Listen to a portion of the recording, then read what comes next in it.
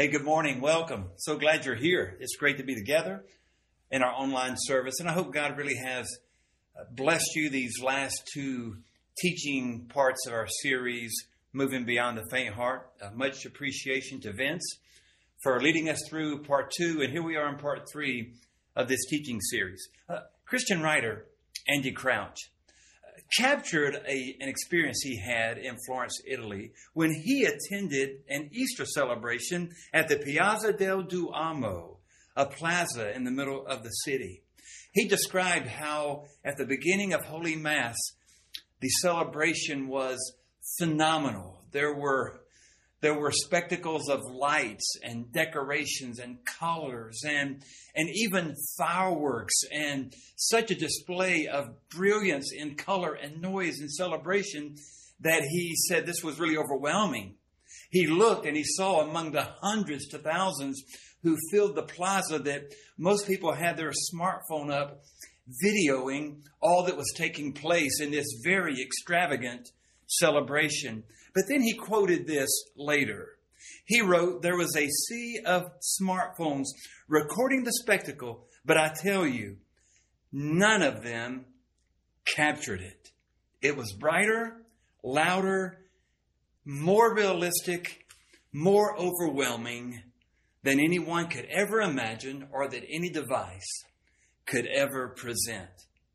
When I consider his response to the overwhelming nature of this one celebration, especially when he commented that there was an attempt to record the event, but no one could capture the brilliance unless you saw the occasion firsthand.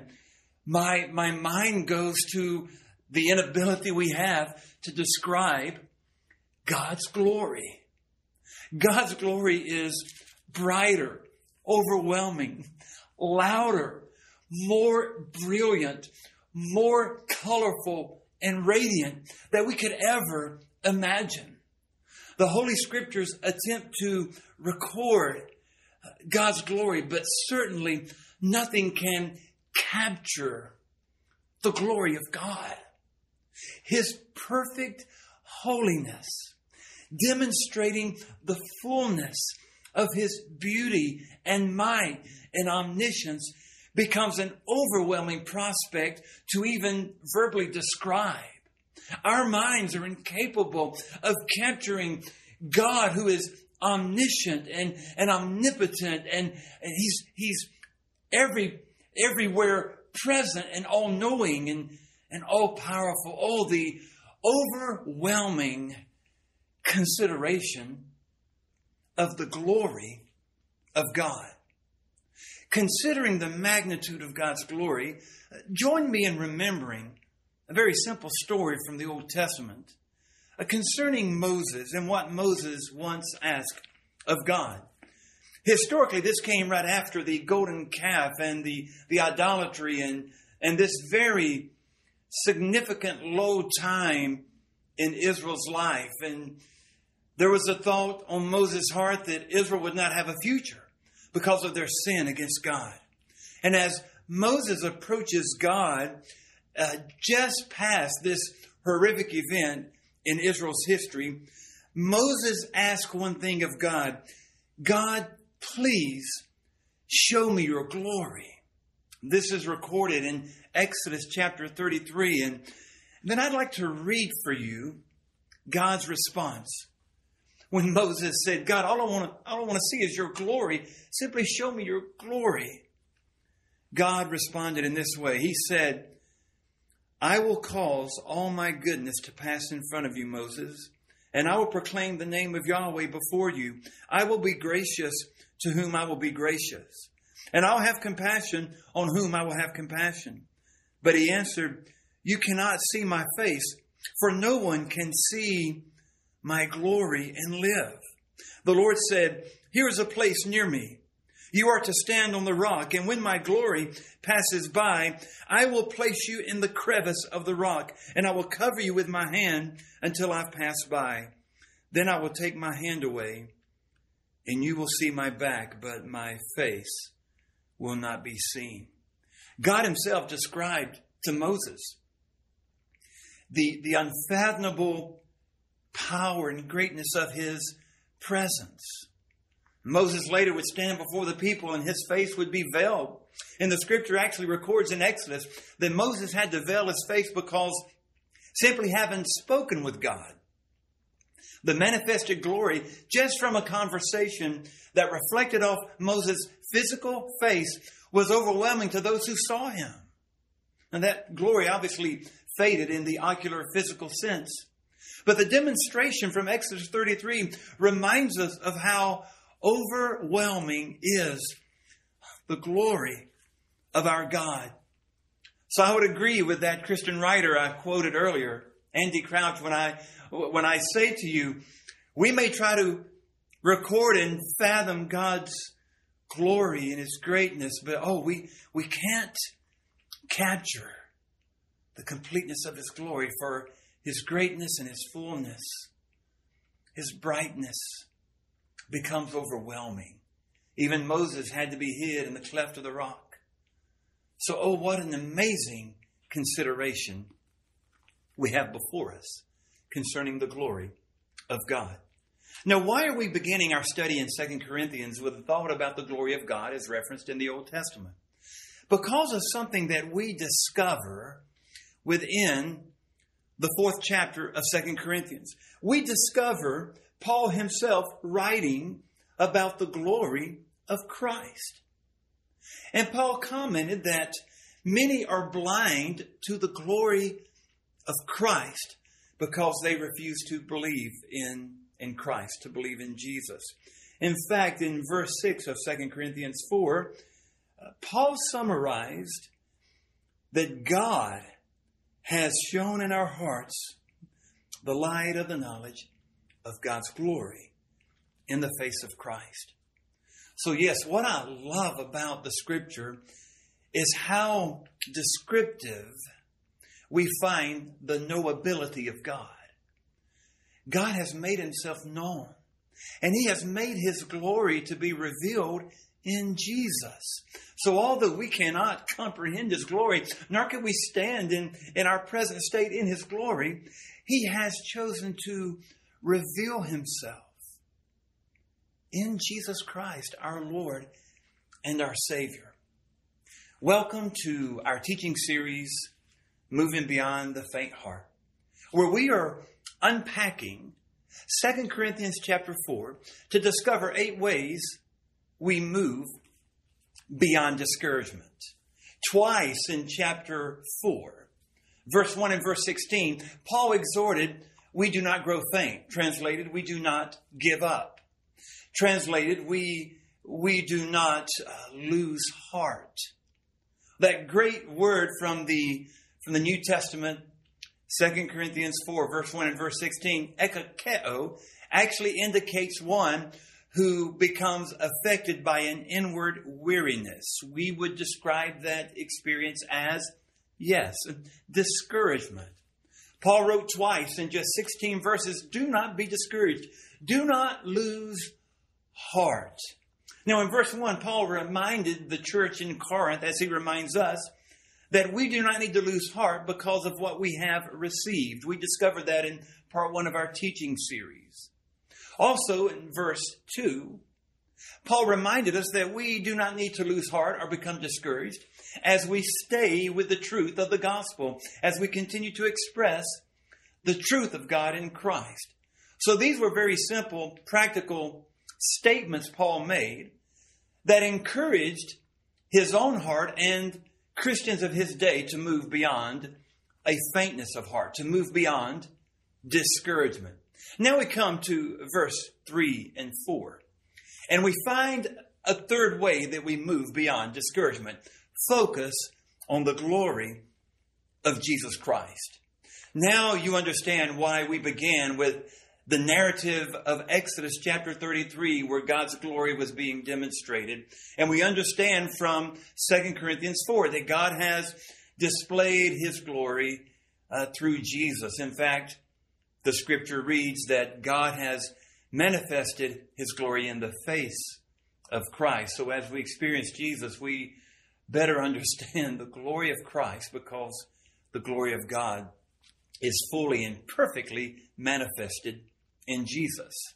And so how do we move beyond a faint heart? Paul would say in our next verses, verse 3 and 4 of 2 Corinthians chapter 4, that we should focus on the glory of Jesus Christ. Let's read those verses.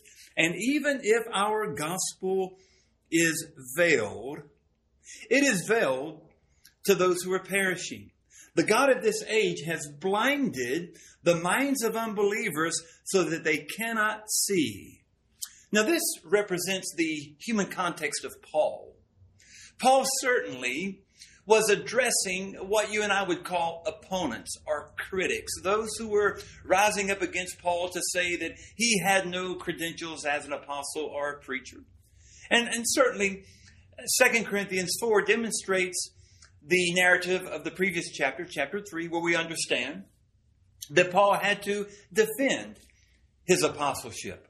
Over and over again throughout the letter of 2 Corinthians, as well as in many other epistles, Paul oftentimes had to defend his apostleship. He did so not to prove himself, but he knew that if someone doubted his apostleship, they may very well be tempted to doubt the gospel of Jesus. And Paul's priority was, let's talk about Jesus and the gospel, the good news of what Jesus accomplished on the cross and in the empty grave. And so Paul defended his apostleship for the sake of the gospel. But notice in verse 3 and the beginning of verse 4, Paul references that the gospel did have a hindrance. There were people who were blind to the gospel. They could not see. What could they not see? Let's finish the reading. They could not see the light of the gospel, of the glory of Christ, who is the image of God. So we are encouraged to move beyond discouragement by focusing upon the fullness of God in Christ, the glory of Christ, who Jesus truly is as the Son of God and the full manifestation of God in the flesh. Oftentimes in our present culture, one may be tempted to interpret Jesus based upon what he or she needs at the moment.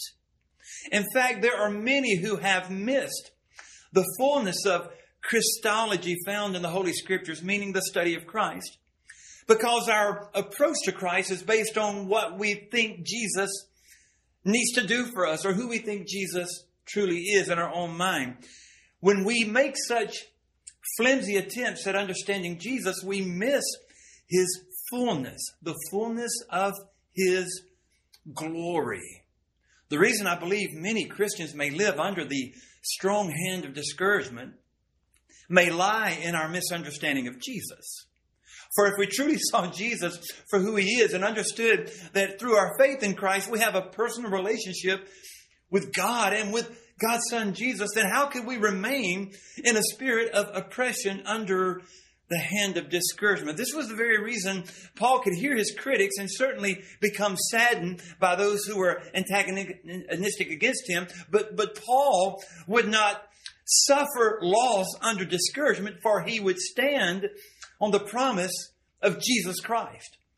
What he had received by mercy and ministry, the truth of the gospel, and here the glory of Christ, the fullness of Jesus, became a strong focus for Paul that allowed him to rise above discouragement and to move beyond those experiences in life that would push back upon him, those discouraging moments. So within this context and within 2 Corinthians 4, particularly focusing on verse 3 and 4, I'd like to make two observations with you. The first, a human context, and the second, a personal reality. Now, I love the fact that in every part of the Bible, when we dig into the Scriptures and when we desire to hear how God is teaching us through his Word, there will always be involved a human context. There will be a place where we can identify and thus then see how the truth becomes a personal reality for each of us. So these are our two observations for just a moment, a human context and a personal reality. Let's begin with the human context. Now, when we begin reading in verse 3, this is what we read. But if, in fact, our gospel is veiled. Now, verse 3 begins with a conjunction, but, which means Paul's continuing a thought that existed in verse 2. The very end of verse 2 holds this thought from Paul. He said this: we have given an open display of the truth.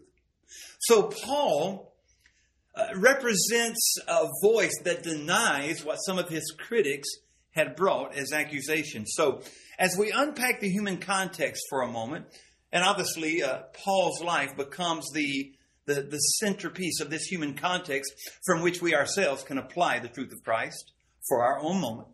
The human context, Paul's life, will offer us several observations. The first would be Paul's critics. Now in verse 2, Paul had already said, we have renounced shameful things. We have not walked in deceit. We have not distorted God's message. But in God's sight, Paul wrote in verse 2, we commend ourselves to everyone's conscience because we have given an open display of the truth. Paul understood that there were those who had accused him, and here are the words he used in verse 2, of deceiving and distorting. The idea of deceit would indicate a craftiness for one's own gain. Paul had been accused of crafting a unique message of elitism that would appeal to the few elite of his culture so that he might become more popular with his hearers. All you need to read is one verse out of any of the epistles to understand the exact opposite was reality. Paul's heart was a heart that served. He broke for the broken. He desired that the truth of Jesus be manifested well among all people, especially those who had been blinded by a false sense of religion. But there were those who came against Paul to say that he was deceiving with his message so that he might craft a message that would elevate his own importance. Well, the opposite was the truth. But also, he had been accused not only of deceiving, but distorting, meaning that he was using his message to lead people in a wrong direction. Again, totally false to Paul's life, but nonetheless, his critics were there pressing against him. Now notice, secondly, not only Paul's critics, which became a piece of the motivation by which God gave these words for Paul to write, but a second observation from the human context references Paul's calling. When verse 3 opens, Paul states, but in fact, our gospel. I love this phrase, our gospel. Now, obviously, Paul does not take ownership of the gospel by way of authorship or creativity. Paul takes ownership of the calling to preach the gospel. Paul used what I've shared with you before as that apostolic we. Paul said we, or in this case, our gospel, meaning the very commission we've received to preach the truth of Jesus. Our calling has been a demonstration of the truth. And so Paul held tight to the ownership and responsibility to preach the gospel. So Paul referenced our gospel, referencing his own calling. So in the human context, our first observation focuses on Paul's critics. There were those who said he was deceiving and had a false message. But then Paul emphasized his own calling, our gospel, indicating that he took personal ownership to preaching the pure truth of Jesus Christ. But now notice something unique in the human context. A third observation lends to what I would call Paul's concession. Paul did make a brief concession in verse 3 when Paul said, but in fact, if our gospel is veiled. Now, Paul had previously already stated, we are not deceiving people with the truth. In other words, Paul has said, I have not veiled the truth of the gospel. We have preached the truth openly. But then, from calling, Paul presented what you might call a concession. Paul said, I will give you this. I will say that at times the gospel is veiled. However, the gospel is veiled not by our mishandling of the gospel, but by the blindness that can come upon the heart of someone who has denied the truth of Jesus. And so a fourth observation would be Paul's conclusion. So what was Paul's conclusion? Here it is at the end of verse 3 and beginning of verse 4. At the end of verse 3, if the gospel is veiled, it's veiled to those who are perishing. Regarding them, opening of verse 4, the God of this age has blinded the minds of the unbelievers so that they could not see spiritually the truth of Christ. So Paul's conclusion demonstrated the the lack of understanding the truth of Jesus, the truth of the gospel, because of the hearts of those who were perishing. Now, I find it incredibly interesting in that phrase at the end of verse 3, the gospel is veiled to those who are perishing. Now, obviously, you understand the language of the scripture by looking at the activity, the action, the verbs. And that verb at the end of verse 3, those who are perishing, can be said by the grammarian to be in a present tense, a present tense that actually indicates one who is in the process already of perishing. The emphasis here lies upon one who has already said no to the gospel message, and thus in their refusal of the gospel have already set their own lives on a path of destruction because they have said no to Jesus and to the gospel. So Paul wrote that which is very true at this very moment.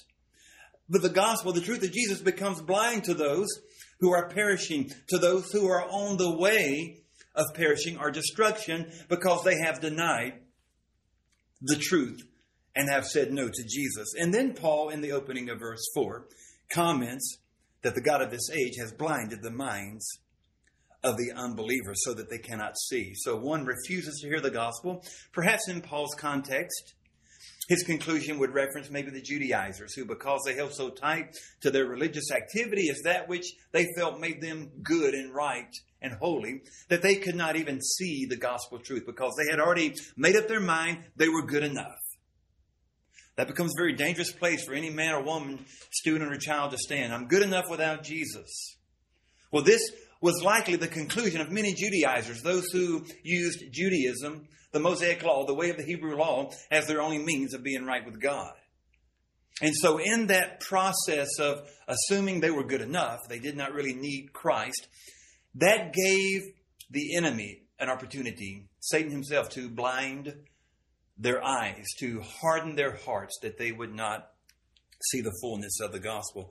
So Paul wrote in the opening of verse 4, the God of this age has blinded the minds of those who would not believe. That becomes Paul's conclusion. Very sad, albeit, but nonetheless a very accurate conclusion of Paul's day and ours. Now, there are some who would say the God of the world who has blinded their eyes might actually reference how our God sometimes will harden others' hearts in the consequence of their sins. But I do not believe at all that that would stand as the emphasis here. The entire context focuses upon hearts who deny Jesus, and thus the enemy Satan has the room, has the foothold to come in and harden their hearts so that they cannot see what is so very important to see and to know about God's love manifested in Jesus Christ.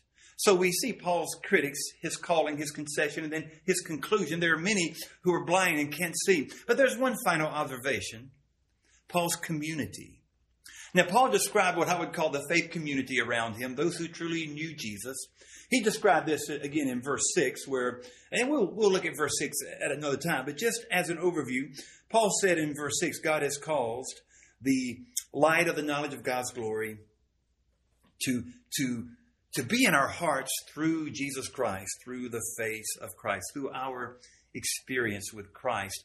Face oftentimes references one's presence. And so through Jesus, we can know God himself and his glory can be manifested in our lives through our relationship and our faith in Jesus Christ. So Paul described the community of believers around him. So the human context actually gives us a dichotomy, if you will, a separate opposite of the human condition. The human context referenced those who were blind to the truth, but also, if you see the context involving verse 6, the human context referenced those who knew Jesus as well. So there were those who were blind and could not see the truth of God in Christ, but there were those who were not blind, who had trusted Jesus, and they could see.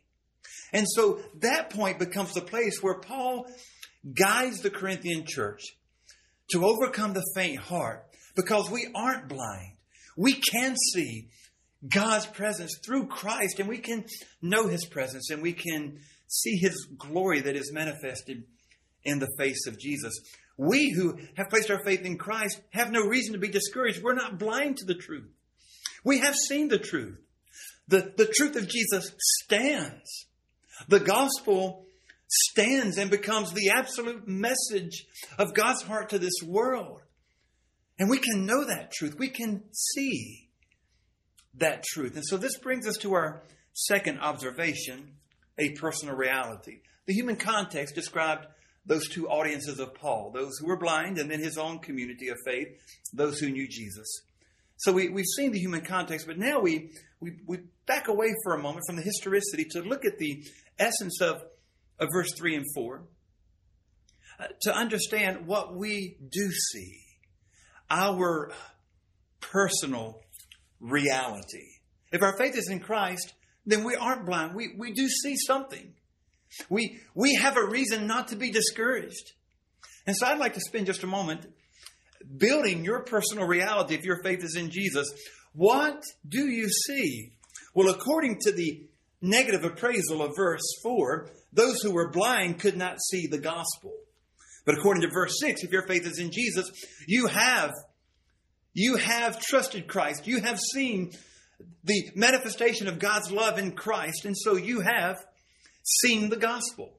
The first fact of our personal reality, if we know Jesus, is that we see the gospel. Paul wrote in Romans chapter 1, verse 16, that the power of the gospel. I'm not ashamed of the gospel of Christ, for the gospel of Christ becomes the power of God for salvation for the Jews and to the Greeks or the Gentiles. Paul knew well the power of the gospel. And so the emphasis here for our own encouragement is that we do see the gospel. We know the message of the gospel. In fact, I'd like to share with you very quickly 5 biblical references of this term, the gospel. Because the assumption may lie upon the church that most people know what the gospel means or how the gospel becomes defined. But I dare say there are many that I've spoken to who have a limited or skewed view of the gospel of Jesus Christ. There are some who would think the gospel simply represents a few verses that we memorize if we desire to explain Jesus and his love to others. Others see the gospel as simply 4 books out of the New Testament, the gospel of Matthew, Mark, Luke, and John. But the word gospel has a significance for every follower of Jesus. If you're one who has moved past this idea of the good news of Jesus, because you now have prayed a prayer and have been baptized and are in the church, and now you're just trying to do life as best you can without any reference to the gospel, then I assure you, you have totally misunderstood the gospel. And so for just a moment, because Paul referenced that those who blind can't see the gospel of the glory of Christ, who is the image of God, for those of us who've trusted in Christ, we can see the gospel. Do not miss the gospel message as the ultimate step to take toward encouragement when circumstances attempt to discourage you.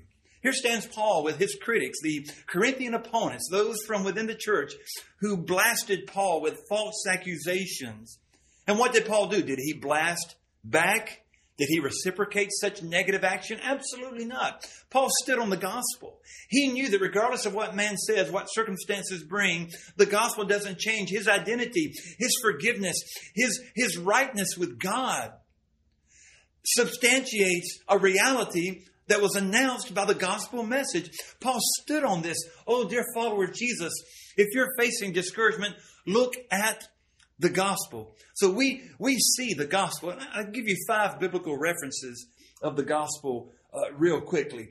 First, the Bible calls or references the gospel as the gospel of God. Romans chapter 1, verse 1 simply announces the gospel of God.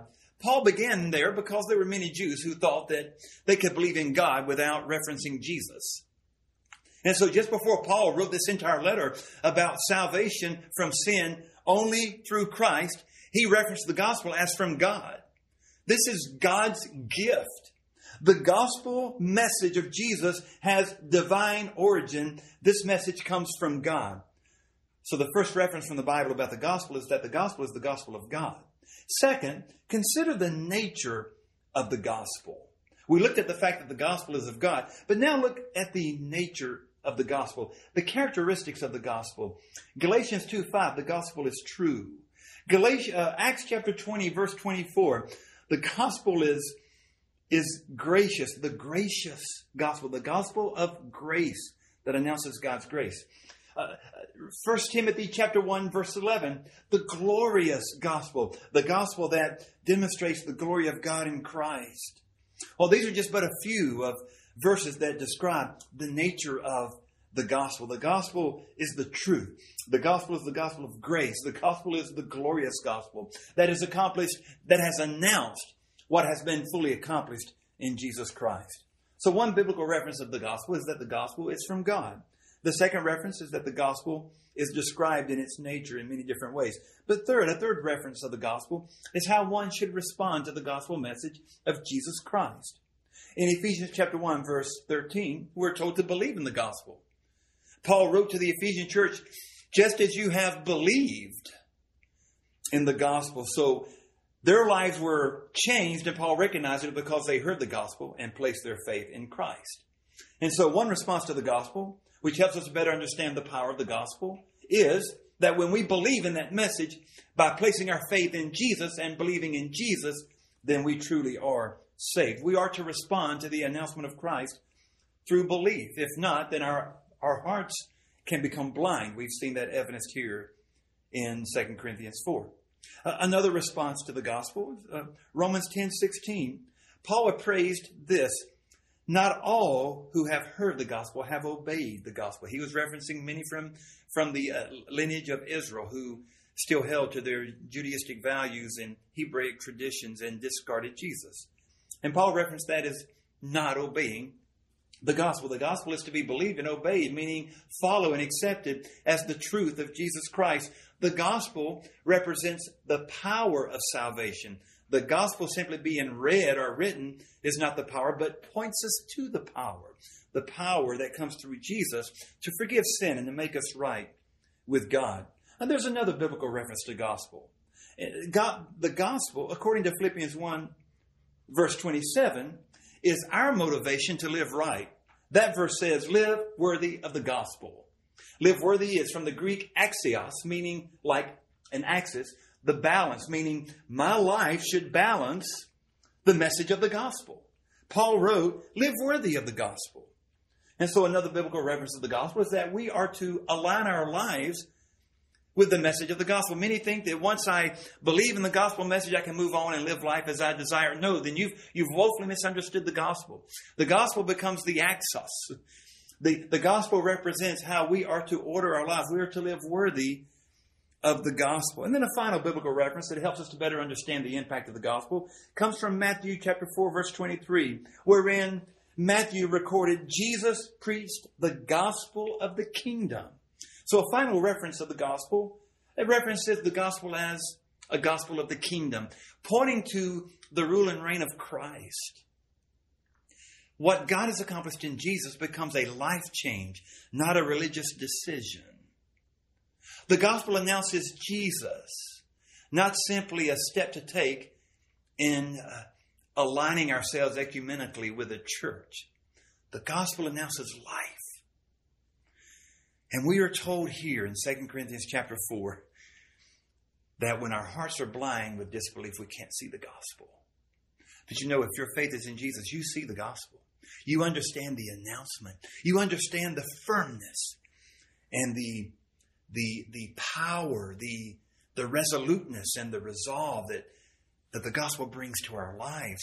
It announces what Jesus has done. It announces his rule and reign over our lives. It announces that we are to align our lives with living in honor of the gospel. Oh, the gospel message points us to the Christ, to Jesus, and his rule and reign over our lives as we have become citizens of his kingdom so that we might live worthy of his name.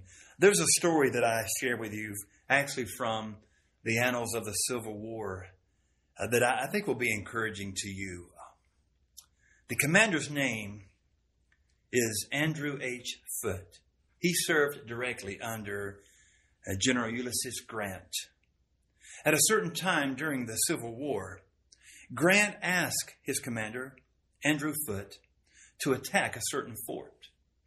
Well, the commander was hesitant because there was no time for reconnaissance. So he made his appeal to Grant. Should we not first have reconnaissance before we make the attack? Grant said there's no time. And so the general issued the order that his commander would lead in this attack against a particular fort. Well, as the history has written, Commander Andrew Foote was a committed Christian. And there was no time to develop reconnaissance, but there was time for him to go before the Lord.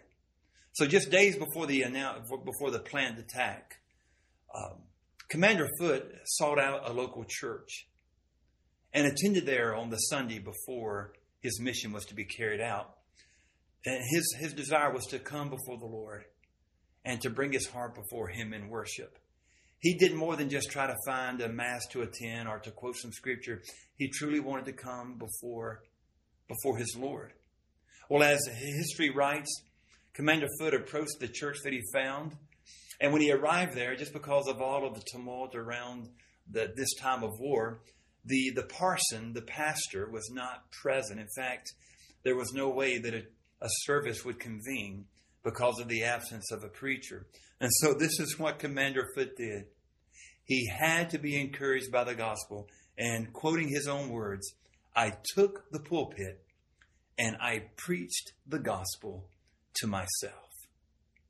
I find this fascinating because the gospel must never leave our focus. Yes, we grow in the depth of the Word of God. We grow in our faith. But oh, how we must know the gospel, because at times, in moments of discouragement, you may need to preach the gospel to yourself. You may need to be reminded of the absoluteness of God's love for you in Christ and how our lives are to live in response to the glory of God manifested in Christ, the perfectness of God demonstrated in Jesus, so that his glory encourages us and gives us that battle cry to go forward regardless of what we face in life. We can face it with faith in Christ, and the gospel encourages our hearts. So I encourage you not to forget the gospel of Jesus. The whole of Scripture summarizes Jesus and announces the gospel. And oh, how we must at times preach the gospel to ourselves, reminding us not to lose focus upon Jesus Christ. So yeah, our personal reality, we see the gospel. But now let's move just a bit deeper. More significantly, we see the light of the gospel. Now back in 2 Corinthians chapter 4, when Paul was speaking of those whose hearts were blind, he said their hearts are blind and they cannot see the light of the gospel. So what can we see as our faith is in Jesus? According to verse 6, which serves as a strong contrast to verse 4, where our faith is in Christ, God has opened our hearts. He's illuminated us to see the glory of the gospel of Jesus, the glory of the gospel of God in the face of Jesus. So more significantly, we see the gospel, but we also see the light of the gospel.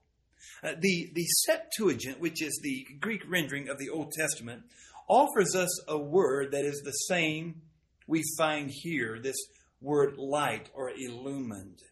And in the Septuagint, you'll see a translation of Psalm 44, verse 3, the light of thy countenance. Referenced here in 2 Corinthians 4, the light actually references the light that comes from a particular source or being. And so the light references the illumination, the life that comes from the presence of God manifested in Jesus. The root for light found here is the Greek word phos, which means the light that is life. Life giving light. We know that light brings life. My wife and I enjoyed successful tomato plants this summer because our tomato plants were exposed to the light. We could not leave them in the dark. We had to move them into the light. You and I have life. When we know the light, the light of the gospel references not just the name Jesus, but who Jesus is as the full expression of God's glory, who has overcome sin, death, hell, and the grave. And so we see, more significantly, the light of the gospel. The light of the gospel was also the key to Paul's commission. Quoting Isaiah 49, Paul saw his own commission as a ministry of the light to the Gentiles. Not a simple expression of brightness, but the light of the glory of God manifested in the face of Christ. We've been moved, Colossians chapter 1 states this, from the domain of darkness to the kingdom of the Son God loves. We've been brought out of darkness, and we are in the light of God made known in Jesus Christ. John chapter 1 verse 9 describes this. Jesus has come to give light, and that light gives light to everyone because he is the light. He's the life. He's the full radiance of God who brings life. And so we see not just the gospel, but the light of the gospel, Jesus Christ himself. I love the story of Jim Lovell. The year was 1954. He was a Navy pilot attempting to land his aircraft on an aircraft carrier. He was doing some night training just off the coast of Japan. You might recognize the name Jim Lovell, who later piloted Apollo 13. But on this occasion, on one evening, as he took off in his jet, off of that aircraft carrier, something happened in his tracking system, and there was a short in the fuse in the cockpit that burnt out all of his instruments. So just seconds after takeoff, Lovell is flying with a completely dark instrument panel. And obviously his intuition was turn around, land. But he could not determine in the darkness which direction to go. He could not determine up or down, and could not even locate the aircraft carrier, the ship that was referencing his home and his safety. But Lovell tells this story. He soon saw something you and I may not be able to explain. He saw a bioluminescent dioflagonite. He saw a school of these gooey, glowing, living organisms that sometimes are stirred up from the bottom of the ocean by the propeller of a huge ship. And these dinoflagellates begin to glow and begin to form a trail behind the ship, which was common in most any oceanic waters. And he began to see these glowing presentations, creating for him a landing strip that brought him safely home. And as Lovell tells the story, he followed the glow and he landed safely. You know, sometimes I think life can feel like that instrument panel that has gone out completely dark. And maybe sometimes you feel like you're that pilot who is looking for direction, and direction can't be found. Wherever you look, it just seems there's darkness. And can you imagine being able to look and to see what is glowing in front of you, what is true light, knowing that that light leads you safely home? This becomes the message of the gospel of light. We don't just see the gospel. We don't just look at a story. We see the light of the gospel, Jesus Christ himself, the phos, to use the Greek term, the life-giving light that leads us home. We must follow the light of the gospel, Jesus Christ himself. But even more significantly, even deeper, we don't just see the light of the gospel. Ultimately, we see the glory of God in Christ. And this is where the teaching arrives. We focus on the glory of Jesus Christ. Paul wrote in verse 4, those who are blind cannot see the glory of Christ. Later in verse 6, he would write, but we've been given the knowledge of God's glory in the face of Christ. The knowledge of God's glory in our relationship with Jesus. Ultimately, we see the gospel, but we see the light of the gospel, and we see the glory of God in Christ. That becomes the ultimate presentation of the gospel message of Jesus. The glory of God, his fullness and perfection is perfectly and completely manifested in Christ. Consider the person of Jesus, meaning his nature. His person, Hebrews 1:13, is the radiance of God's glory. An old word would be effulgence, meaning the full brightness. The person of Christ, he's the radiance of God's glory. Colossians 2:9, he is deity living in bodily form. The person of Christ, the radiance of God's glory, manifested in his body. Consider the presentation in Christ's life. His person, the radiance of God's glory. How about his presentation? We quoted this earlier. John 1 verse 9, light that gives light to everyone. The presentation of Jesus is the life-giving light that leads us from our darkness of disbelief and our ignorance to the truth. And his light can lead us to the brightness of his glory. One writer has said the glory of Jesus represents his greatness that has gone public. Now, I love that. His glory exists from the beginning and will exist throughout all eternity, infinity upon infinity. But his glory is manifested as his glory has gone public, as he has become manifested before us, both when he ministered on earth and through the Holy Spirit. Now consider his person, his purpose. His person is, he's the radiance of God's glory. His presentation is, he gives light, the light of life. But consider his purpose.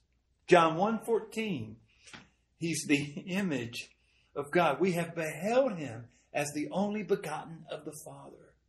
So while Jesus was on earth, we beheld him as the glory of the only begotten of the Father. And I love Colossians 1:15. He's the image of the invisible God. The glory of God manifested in Christ is what you and I have beheld as we've placed our faith in him. And we will not see his glory like we will see his glory when we stand with him and before him and kneel before him in heaven. But now we can worship him because we have beheld his glory. The glory of the only begotten of the Father, fully manifesting the radiance and brightness of God. We see his glory. And this encourages us. This leads us past discouragement and leads us to a place to be encouraged. So if, like Paul, you have opponents that come against you, or circumstances that press you down, or media announcements that give you anxiety, or family situations that burden you beyond what you think you can handle, whatever the obstacle may be that would lie in front of you at this moment, focus on the glory of God in Christ. Focus on the fullness of Jesus. He doesn't just represent the subject of a small group study or a Sunday school lesson. He doesn't just represent a picture you've seen in stained glass windows or a history lesson from the New Testament. He's God in the flesh who died for you to give you life. And if you have placed your faith in him, then he is the yes to all the promises of God in your life. So I know that when we are discouraged, we look for more tangible pieces of our life to say, okay, things will get better. Don't wait for some tangible piece to come together. Trust in the presence of God in Christ in your life now, and do not live under discouragement. Look at the glory of God in Christ and be lifted up from the drudgery of this fallen world. I want to end with a quote from a book titled A Sweet and Bitter Providence, written by John Piper. And I just want to give you this quote. Life is not a straight line leading from one blessing to the next and then finally to heaven. We wish that, do we not? That life would be this straight, perfect line taking us straight to heaven. But that is not life. Life is a winding and troubled road, switchback after switchback. And the point of the biblical stories like Joseph and Job, Esther and Ruth, is to help us feel in our bones, not just know in our heads, that God is for us through all the strange turns. God is not just showing up after the trouble to help clean up our mess. No, God is plotting the course and managing the troubles with far-reaching purposes for our good and for the glory of Jesus Christ. If you believe that all things work together for the good of those who love the Lord and are called according to His purposes, then your present moment of discouragement is nothing less than a moment for God to prove His goodness and to glorify Jesus through your life. How's that for encouragement? That at this moment, like Paul when he faced his opponents, that whatever you're facing that would be discouraging or debilitating in your own mind and maybe even in reality, you can overcome that discouragement because you know God is working good for you and He's working to bring glory in your life to Jesus through this present moment. So I want to pray with you now. And I want to ask that God would strengthen your faith so that you can trust His providence and care over your life. And if you are sitting there now thinking, I wish that I knew that I belong to God. I've never placed my faith in Jesus. Oh, we want to lead you to do that right now. You can pray this prayer. Jesus, I believe in you and I trust in you. I believe you died on the cross for my sins and I ask you to forgive me and I commit my life. I give my life to you. I release control to you. I believe in you, Jesus. Thank you for dying for me. Thank you for rising from the grave. I believe in you. Now you can pray that expression. However your words come out, if you focus on those truths of Jesus and the gospel, Scripture says you'll be safe from your sin. The only way to the Father is through the Son. The only way to know God is through Jesus. You can know God, but that's not far enough. You can have a head knowledge. You can have some orthodox approach to God. But God is not calling you to cold orthodoxy. He's calling you to know Him through Jesus. And I pray that you'll trust Him today if you haven't, for your salvation, for your life. So I want to pray with you that your faith will grow. Maybe your faith begins today as you trust Jesus. Or maybe your faith is there. You need to grow in understanding that God is for you. He's planning good for your life.